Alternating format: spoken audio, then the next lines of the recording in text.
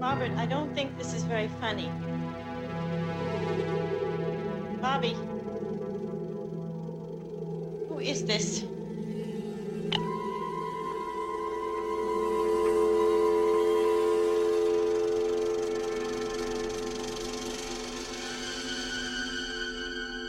As you watch the screen, your heart begins to beat faster. There's a fluttering in the pit of your stomach. Your throat is dry. Your palms damp. Suddenly a chill runs down your spine. You clutch the person next to you. You tell yourself, it's only a movie. It's only a movie. But sooner or later, it's time to go home.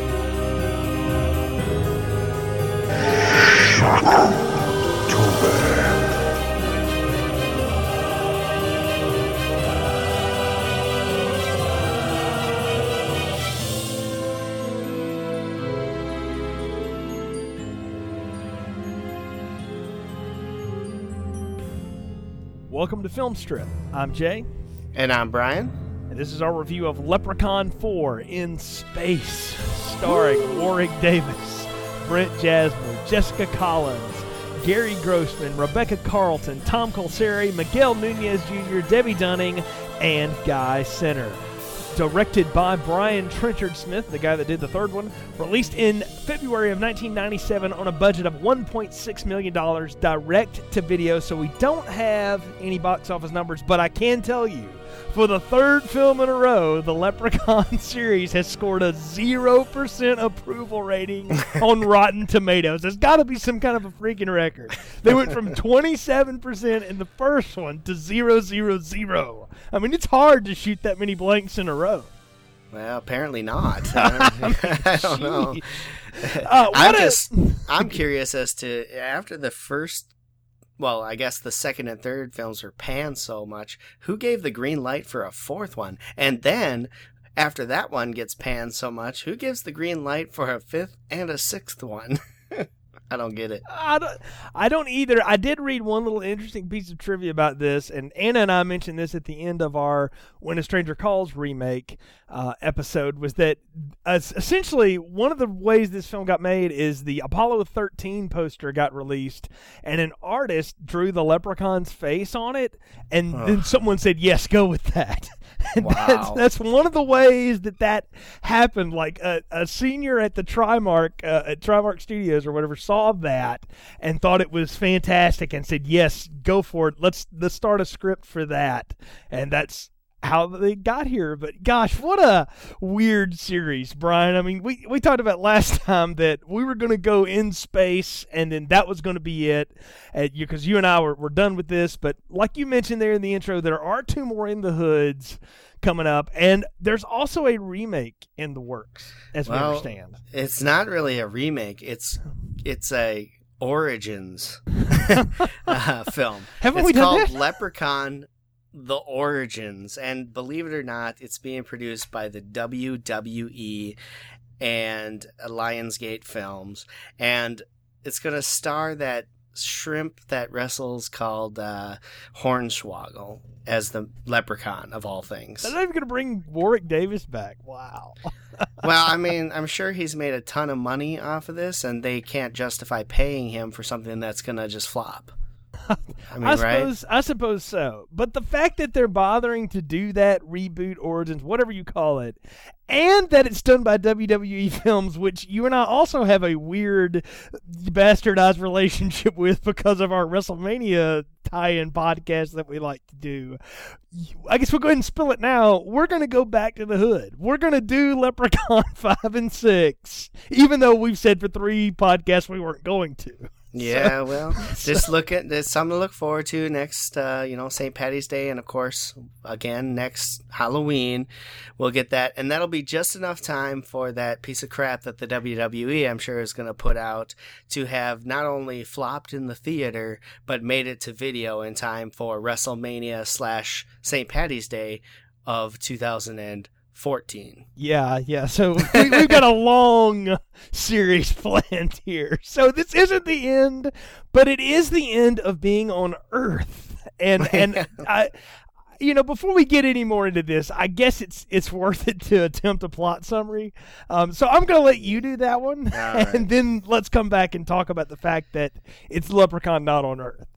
Well, after watching this movie, Jay, I couldn't even begin to formulate a plot summary myself. So I just went out and found one. And so this is what they have given it as a plot summary. Let's see what you think after we're done here. On a distant planet, a power-hungry leprechaun kidnaps a Dominion princess, Princess Zarina, and plans to make himself king. But not if a bumbling brigade of space marines have anything to say about it. Their commander is a mad scientist by the name of Dr. Mittenhand, who's half machine thanks to one of his experiments. Once on the planet, Leprechaun is blown up, but quickly is reborn through one of the Marines. And wreaks havoc aboard the ship. Meanwhile, Dr. Mittenhand plans to use the princess for his experiments to make himself whole again. But now, after many of the Marines are killed, Leprechaun turns Dr. Mittenhand into a grotesque monster and plans to blow up the ship. The remaining Marines have to stop his evil plans to blow him up instead. Wow. Someone tried to lend a lot of credence to this story that it does not have, nor should it have ever had. Now, there's someone named Dennis Pratt that supposedly wrote this. And I can only hope that whatever he bought with what he got paid to write it was very nice. Because this is that is so much more intelligible than what we actually saw. I mean, I think you've hit it. There's no way to even really describe what this movie is. I think the thing that I just kind of get to here, and when I think about this movie, is that there's no part of it at all that is on Earth. All right, which we've seen the Leprechaun work in, I guess, other dimensions and maybe ancient Earth. If you think back to the second one and some of what happens in the third one and some of that stuff, but we've never seen it where he's gone intergalactic. But they don't even set it up. Like, how did he get in space? Did he get wished there? Who cares? This is almost as cool. And I'll give this film credit for that because it's almost as fun as the way they do 3 with the pirate hobo and his statue that walks in the pawn shop. That's the only opening I liked more than this one, is the fact that they just throw us in there and it's him and a girl again. But this time she seems to be somewhat into it, which is even stranger. Well, yeah, it's very strange. But what I found odd was he's in a cave that's exactly like the cave from the last movie that he lived in, right? Right. On this weird planet, Dominion, or whatever it's called. And he's in a cave that's identical to what he had on Earth. Okay. But yes, you mentioned the princess. Well, we learned what the princess is all about. She's all about power and money, or gold in this case, which I guess equates to money. Once he lures her with the thought of becoming queen and all the riches she can desire, she seems to not really care that he's an ugly, short being that really is out for her money as long as she gets her piece. Yeah, it's like the marriage of convenience. And I want to say, hey, good job, Leprechaun. You finally figured out what the Clintons and many other, which probably shouldn't say that, what many politicians have figured out years ago.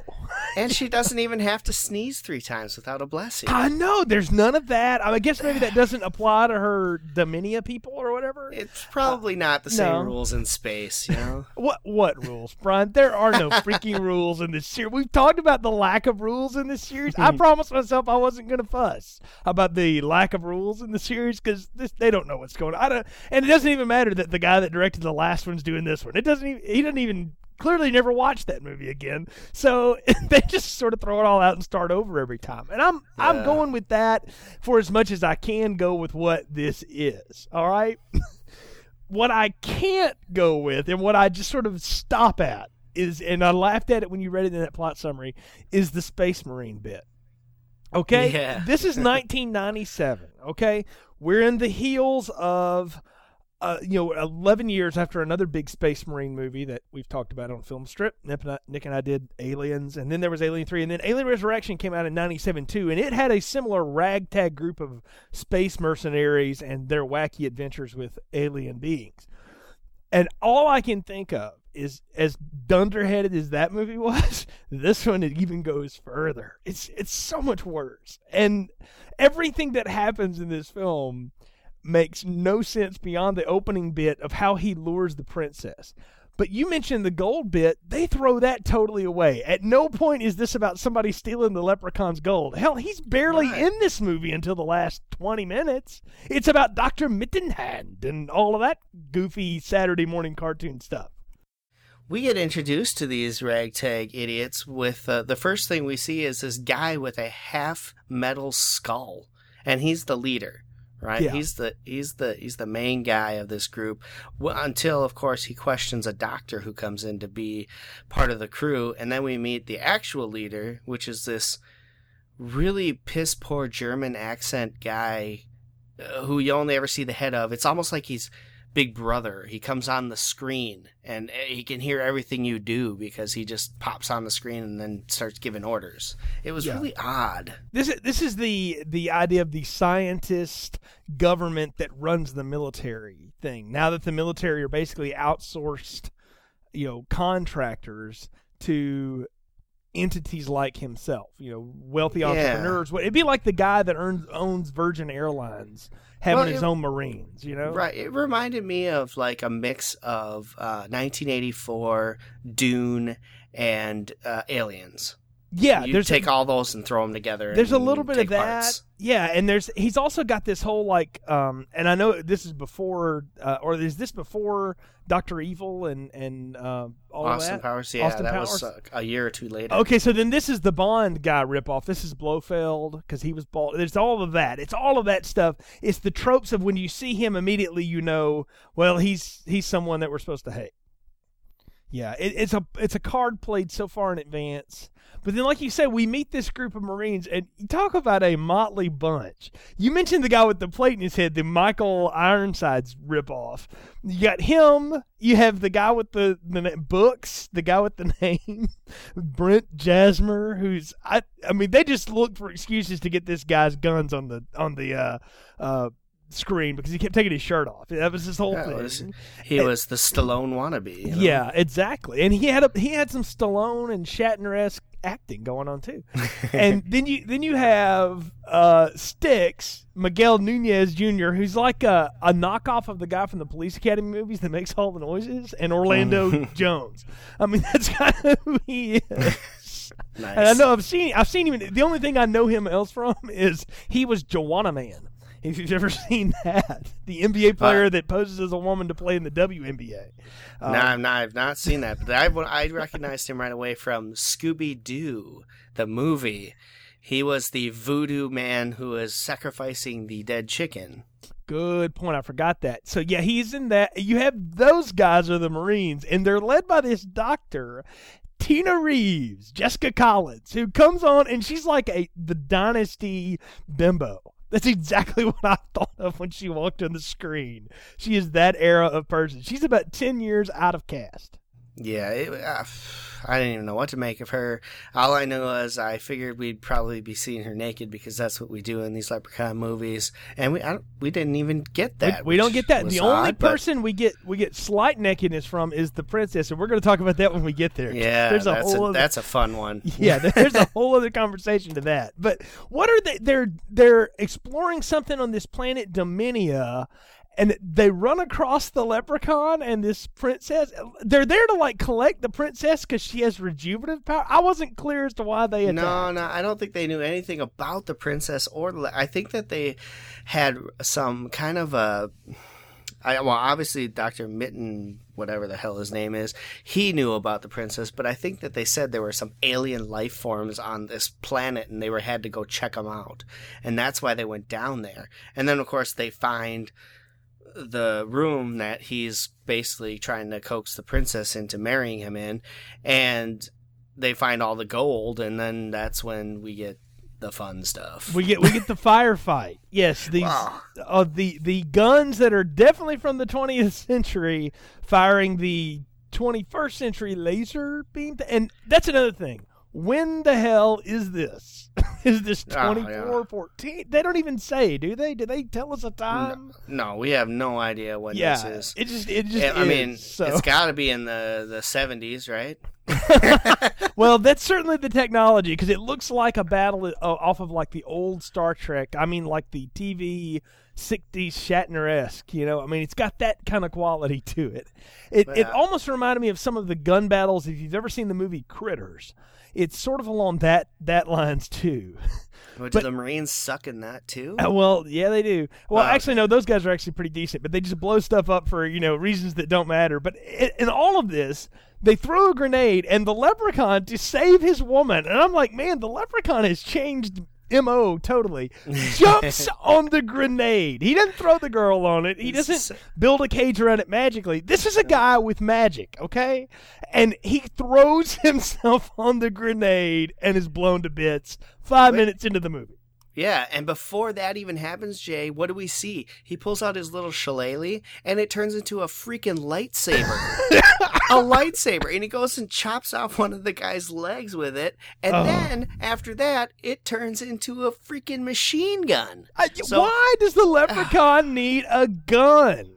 Why does he need any of this stuff? A laser sword. I mean, I said 2 podcasts ago I wanted to see this just to see the Leprechaun with a lightsaber, because I was having Yoda in episode 2 flashbacks. Oh, it's not even that cool. It's not even close to that stuff. No. It's horrible. You and I could do this on our computer at home and make it look better. I've seen better YouTube lightsaber fights than what he does. But it turns into a gun, and then he throws himself on a grenade.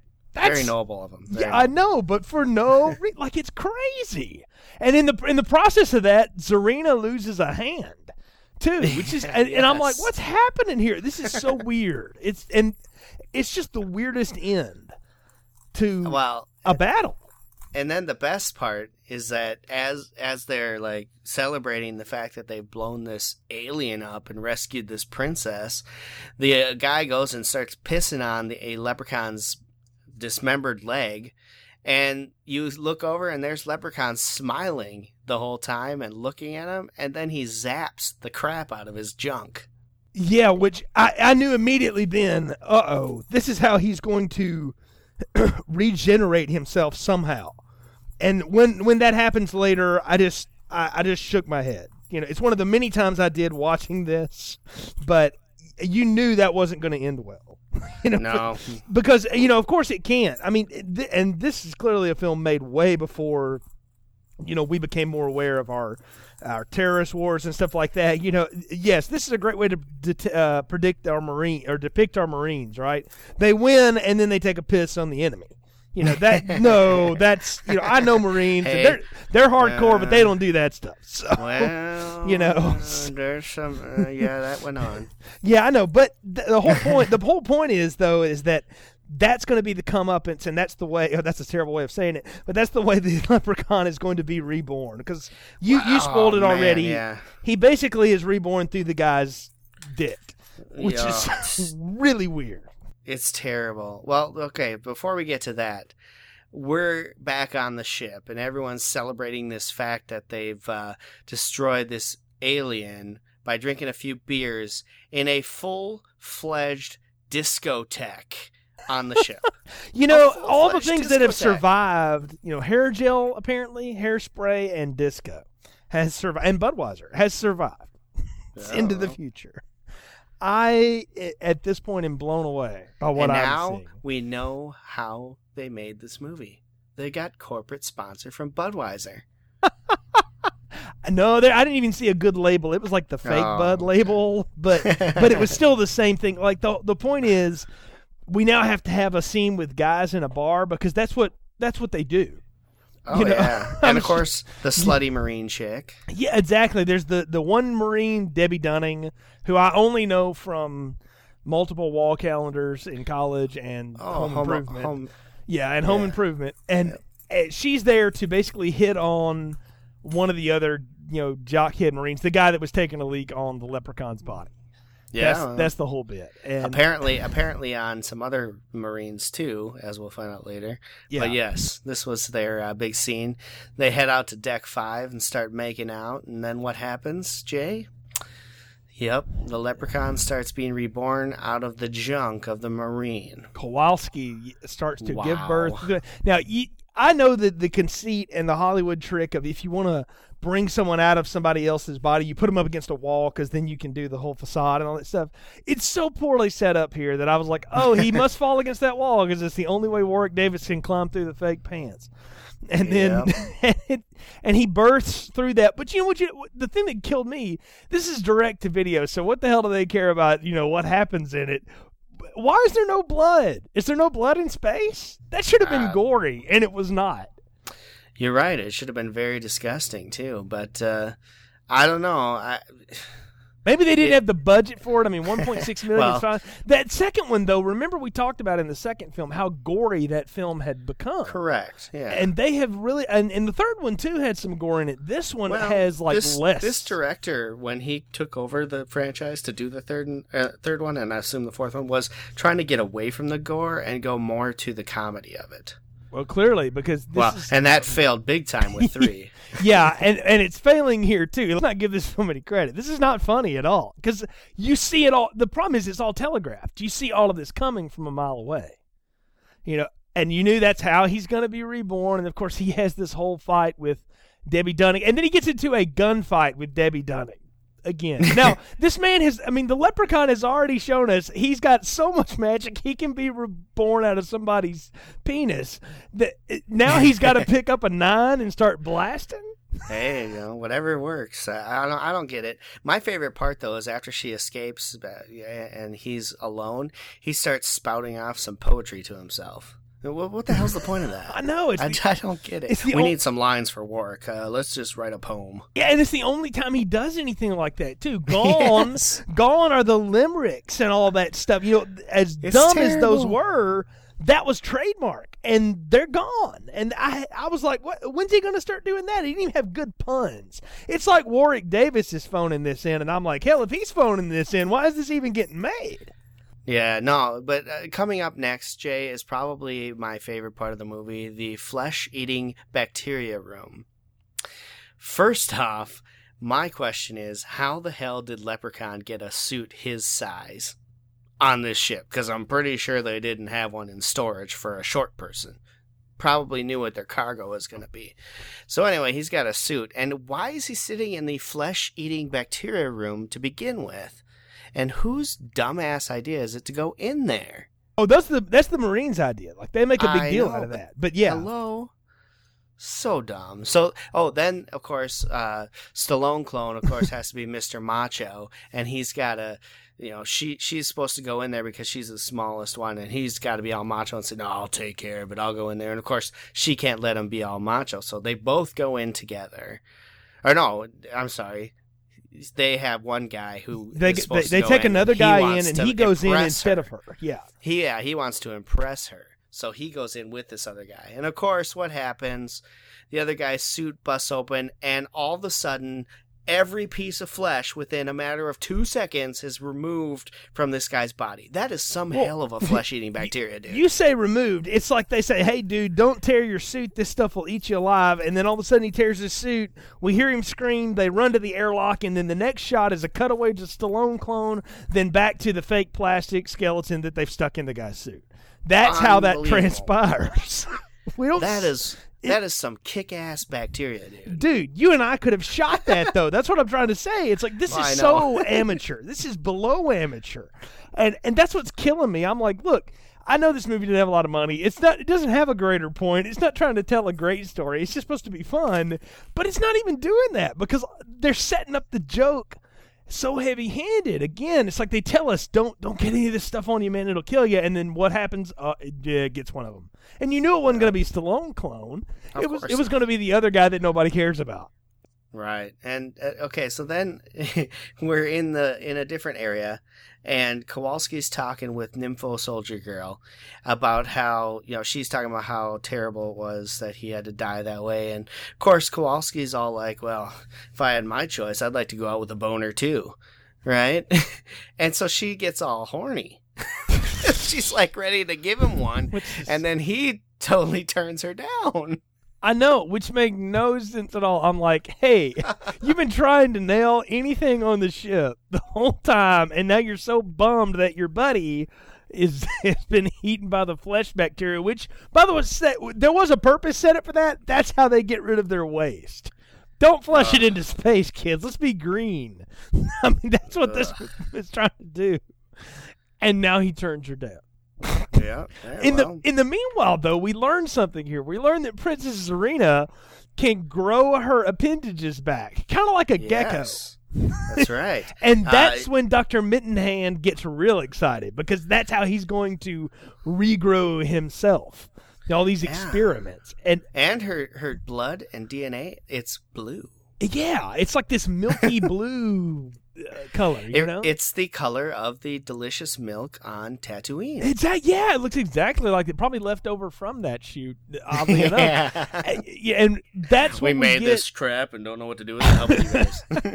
Just laying in the back. Yeah, I mean, who knows, right? But that's exactly what happens, is that it's this... You get all of this set up, and that's how they figure out that the queen or the princess or whatever is regenerative, and they don't ever really do anything else with that. Like, I wanted them to cut her in half, and then like two of her show up, or something later. They didn't do any of that stuff. So they didn't. But again, the only thing they really used that for was to try and build the whole Mittenhand storyline, so that he could grow his body back. Of course, we don't know any of this yet, because he hasn't really exposed himself to us until all the Marines are sitting there and they get in a fight with each other, and he has to actually literally come out. They were fighting with him because their last day was that day under contract, and they were going to take the shuttle off the ship and go home, and he kept yelling at him, "You cannot do this. I own your contract." Da, da, da. And so then he finally comes out and exposes himself to be this basically half of a chest and a head, one arm, and the rest of him is a metal box. A metal box? You mean a cardboard box painted silver, like you would make for your kids if they wanted to be Robbie the Robot for Halloween? Right. I mean, that's what this the effect on this is so cheap, and it's so. I was getting all kinds of Captain Pike flashbacks from the old Star Trek, and some of this stuff, one beep once for yes, two for no. I mean, it's the evil scientist that has this altar plan that no one knows about, and he's just using the grunts to do his bidding. And the whole time I'm watching this going, it's like there's two movies. And they had Leprechaun, we should put Leprechaun in space. Yes, what do we do with that? I don't know. Well, we get this Space Marine movie. Maybe we should just slam them together. Like, that happened at 3 in the morning at the Waffle House, and that's how they came up with this idea. Because you've really got two stories. Makes as much sense. Yeah, that have nothing to do with one another. I mean, there's no reason at all for the Leprechaun to be here. I mean, as arbitrary as he has been in films that are his namesake, this one by far is more like in space, kind of, with the Leprechaun, instead of Leprechaun in space. Yeah, for sure. He is rarely in this movie, and all he's really doing is crawling around the innards of a ship and getting into little battles with the Marines the whole time. The rest of it is all on the experiments that this Mittenhand is doing. You see him with a shrink ray and a enlarger ray. I don't even know what to call it. But the Honey, I Shrunk the Kids laser? Yes. Yeah, exactly what that thing They take the gold that they stole from the Leprechaun. This is this is the only time we actually see gold since the beginning of the movie in this movie, and they shrink it into a little pizza roll size, right? And then they re-enlarge it, and they get all excited. Why? I'm not quite sure, because it doesn't ever come back to play in this movie until they actually blow the shit up of the Leprechaun. Right. It's only until the end, when they do what they do to the Leprechaun, does this come back. But it's like I've said with everything else, Brian, they set all this stuff up because that's what they've been told in script writing class that you do. You show a gun in the first act, in the third act it goes off. The problem is, it's like, here's the gun that's going to go off in the third act. It's so obvious that you just are waiting for the gag. And like you said, all the Leprechaun's doing is running around and coming up with these ridiculous ways to kill people. He throws Debbie Dunning off of a high place. He has a big metal Spock's drop on one other dude. We talked about the guy that gets the flesh-eating bacteria. I mean, he comes up with these unique, weird ways to take out half the Marines. That scene where he throws Debbie Dunning off and they all go look at her, and that had to be 3-4 story fall at minimum. Yeah, she's down there. They go up to her. What does she do? She grabs Stallone clone by the throat and says, "Kill him," before actually dying. Really? Oh, of course. She had to get a line. I'm sure it was in her contract that she had to have this great death scene, and this is what they gave her.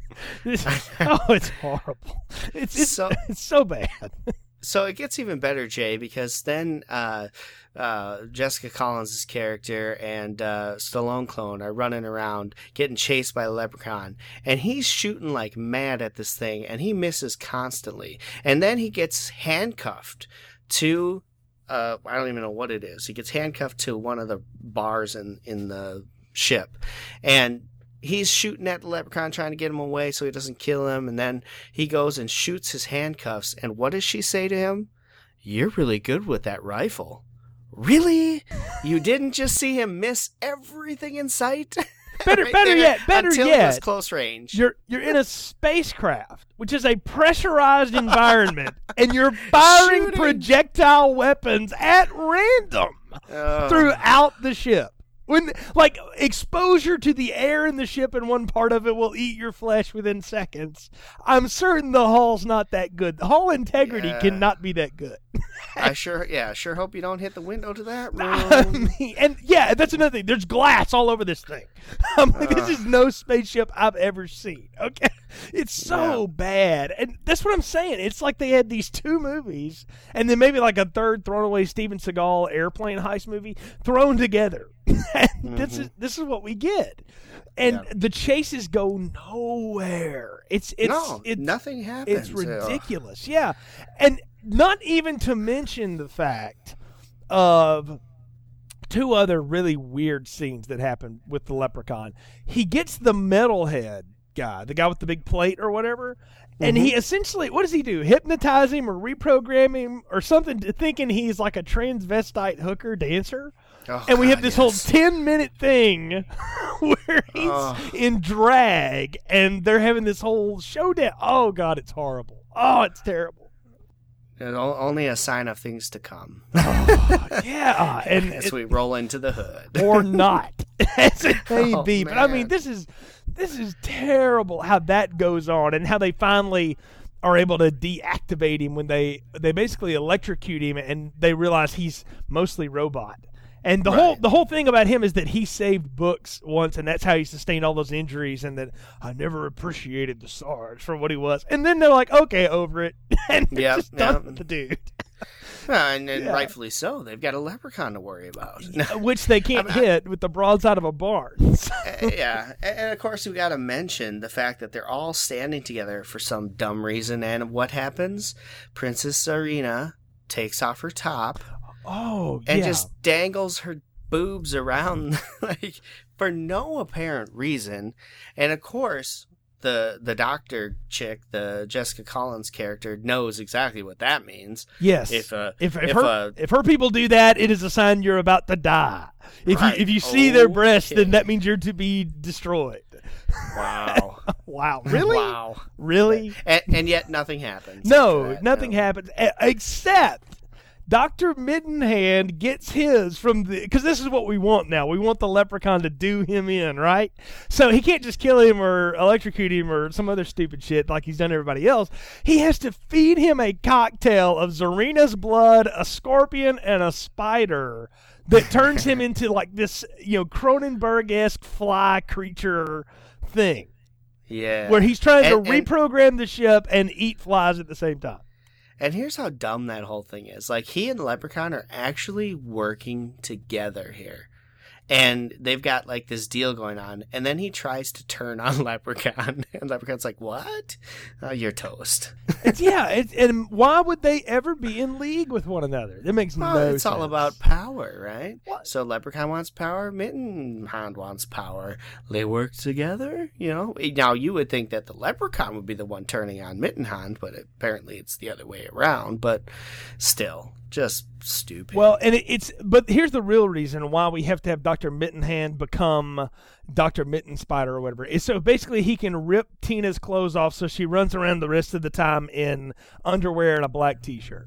Because we've killed Debbie Dunning. We've already said that Zarina, if she shows you the goods, it's deadly to you. So we're going to kind of push her to the side anyway. So it's all about getting this doctor naked at some point, or somewhat naked, right? Right. That's we got to have some more TNA. Yeah, that's the whole bit, because we don't have enough of that crap going on. So there's that, and so you get Styx facing off with the Mitten Spider thing. Okay, but you got to set that up because basically the Leprechaun sets the ship to explode. Right. And they've got X time to do it, and they've got to figure out how to unprogram it. And so he's apparently the brains of the operation. So he goes up to that cabin and tries to figure out the password, because apparently it's password protected. And so he tries to figure out the password while they're fighting off the Leprechaun. And let's take it away here. We got Jessica Collins running around half naked, and we've got Styx trying to break the code. All the while, you have Leprechaun and Stallone Clone taking it out on each other, and Stallone Clone accidentally hits that little shrink ray, enlarger ray on the Leprechaun and makes him grow humongous. Yes. So now you have giant Leprechaun, essentially. And that's the whole joke. Let's let the little person be huge. And so now he's a bigger threat to the guy who couldn't hit him when he was 3 feet tall. Now he can't hit him when he's 30 feet tall, or however big he's supposed to be. Yes, he couldn't hit him with a gun. Yeah, but he can hit him with that ray. That's the setup for the giant climax that we have here on the ship. Climax. So we got that all going on. They're fighting, trying to get rid of the Leprechaun. Over in the other end, half-naked Jessica Collins, Tina, whatever her name is in the room with Styx trying to figure out this password. Of course, she's brains the operation. She can figure it out.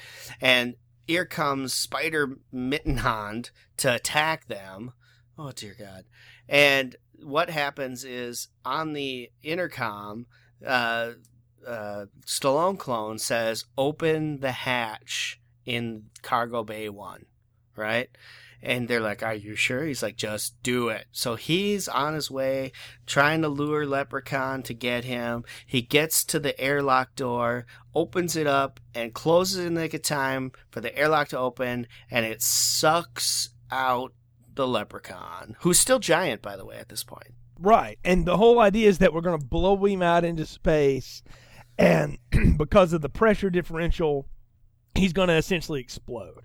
And that's it. That's exactly what happens. Correct. All the while, Zarina, who's been kind of knocked unconscious in the middle of all of this, keeps coming to and back and forth with Stallone Clone. And she's happy, like, "Oh, he's dead. Yay. I think I'll keep the good-looking Stallone man." But she's sort of out of it. And then he just kind of dumps her and leaves her in the corner. And that's it. That's the last we see of her.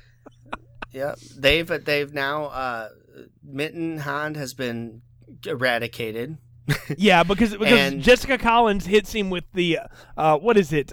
Liquid nitrogen, just like Terminator 2.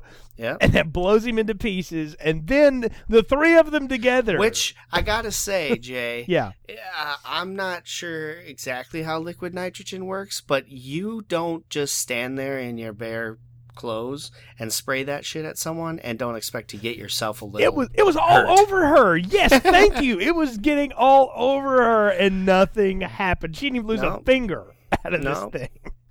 But then apparently it doesn't affect her. And then the three of them have to stand there and think of every ridiculous fourth grade word they can to try to break the. Is it password? Is it ship? Is it gold? Yes. Is it power? And they finally come up with wizard because, remember he said he was the wizard behind the curtain. Duh, that must be it. And of course that stops the self-destruct. With what, like 2 seconds to go or something? Hey, the computer that ran that ship looked like the one the dude in the pawn shop had that had all the info on That reminds me. Earlier in this movie, when the Doctor is first introduced, she starts taking some information from the Marines. Did you notice when she had that little folder thing open she was writing on? There's this like mini calculator glued to the back of that thing, and that was all that was in there. Yes, it's like they picked that awesome. up at the production office off of some PA's desk and said, "Hey, we need to borrow that for a shot real quick." Sure, no problem. Just bring it back because I gotta have it. I almost fell on the floor when I saw that. I was like, really? I mean, you cheap. I mean, so cheap. But we're not done because they've blown all this stuff up. The three people who don't know how to fly the spaceship are left on the spaceship, and the last thing we see before Stallone, Clone, and Tina hook up and kiss finally is the remains of the leprechaun's body, and his fist animates and shoots a finger at him, almost as if to say to the audience, "This is for you for making us do this." Well, not only that, that had to be the worst CGI I have ever seen. It's like they took a paint program and said, draw a middle finger of a leprechaun, and it's pixelated to the extreme, and they just put it on the screen. Oh, it's like, horrible. It's so horrible. And what I'm like, Styx didn't even get to hook up with Zarina. She should have come up there and at least like hooked up with him. You know, so he's just sort of standing over there watching these other two make out while they all get flipped off by the leprechaun. And my thought is, look, he's already shown he can reanimate himself. Why can't he just reanimate and like swallow the ship? I mean, well, that's a good question. Maybe that's how he gets to the hood. All his body parts float down to Earth. But that was it. That was the end. Yeah, like nothing got resolved. No, nobody knows what happened to these Marines. Did they make it back home? Are they just stuck in space now? Brian, nothing. Styx? What was there to resolve? We never set up how any of this happened to begin with. It's true, but it kind of just ended, and you're kind of like, okay. Yeah, right. I mean that was it, and we're at the end, and then the credits go, and I'm like, really? And here's the thing: this is the longest of the four of them. This movie is a painful 95 minutes. I will tell you this though, Jay. It may have been the longest, but it was nothing compared to number 2 as far as length.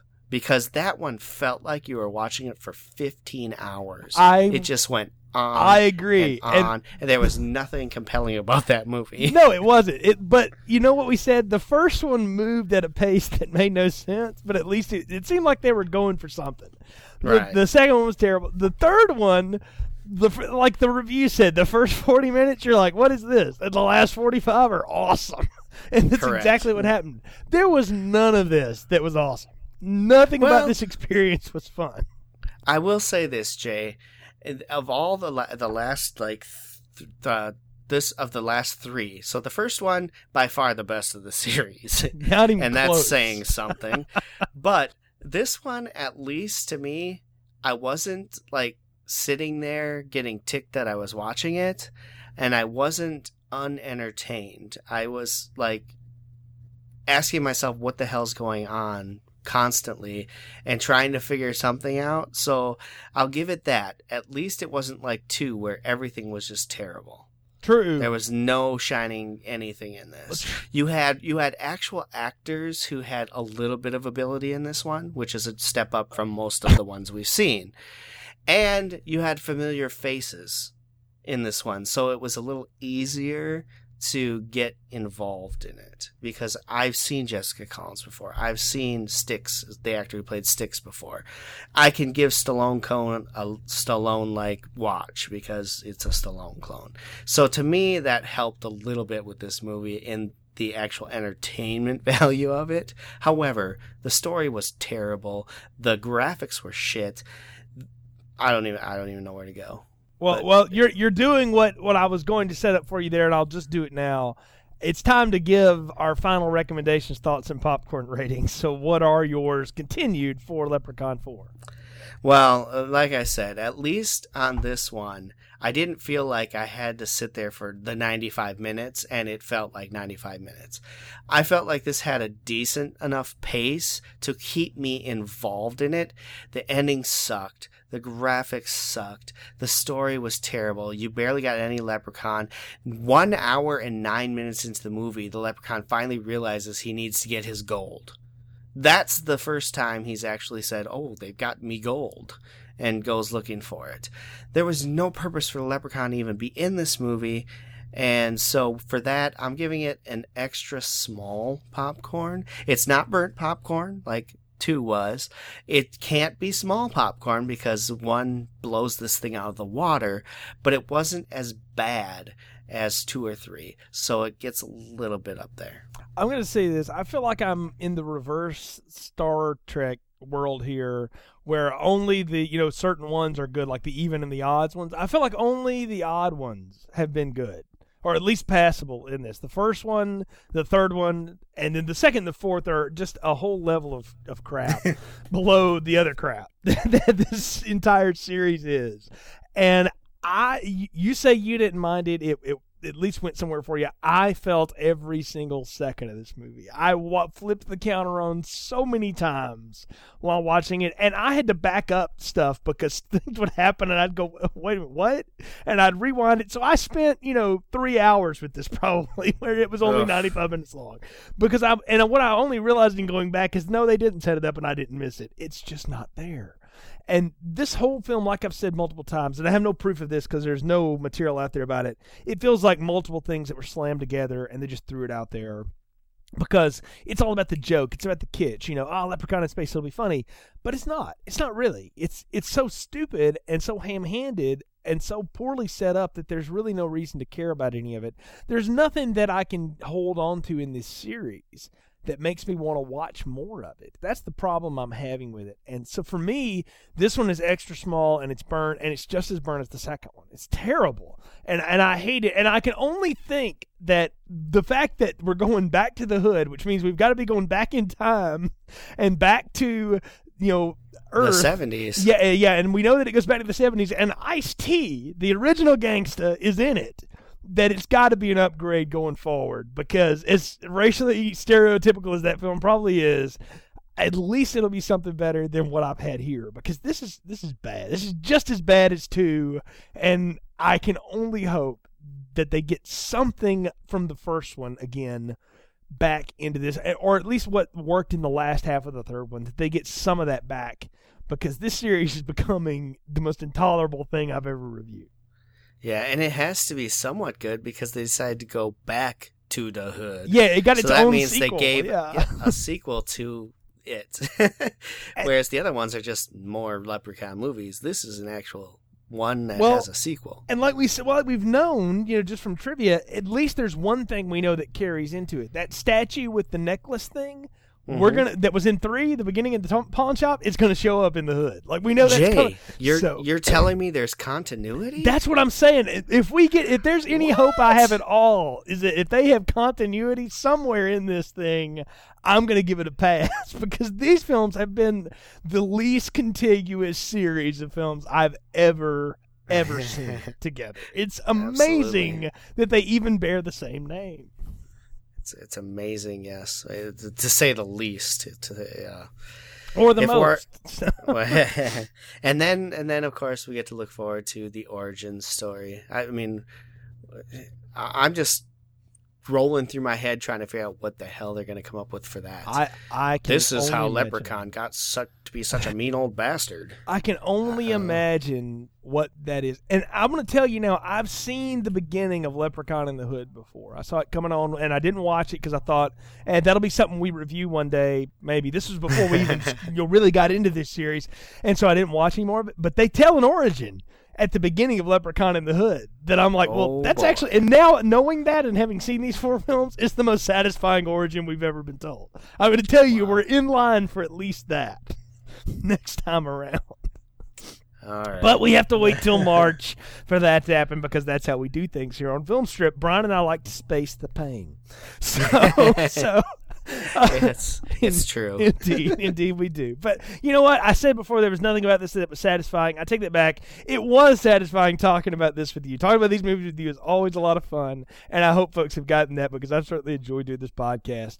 And folks, we appreciate you downloading us and checking us out as always. Of course, you know where you can find more in the archive section of our website, continuousplaypodcast.com/movies. Man, we got all kinds of stuff in there. Not only the Grand Leprechaun series that we've got 4 episodes of now. We've got Noah Holds Barred and Ready to Rumble, a couple of wrestling podcasts. We've got I Know What You Did Last Summer and Valentine, a couple of horror movies in there. Anna and I just finished up When a Stranger Calls, those 3 films. Nick and I have done the Alien series and Blair Witch. And you go all the way back to the old stuff. We got Batman, romantic comedies. We got all kind of stuff in there for you that you can check out. And hey, if you're a fan of Buffy the Vampire Slayer, you can go check out our Buffy podcast, The Art of Slaying, over at theartofslaying.com. 4 seasons of episodes already there. Single episode reviews of the entire show, along with a few extras. And we've just started releasing our season 5 stuff as the release of this podcast. So tons of podcasts for you from the Continues to Play universe. We hope you'll keep checking us out because we certainly enjoy doing them. Until next time, for Brian, I'm Jay. Thanks for listening to Film Strip.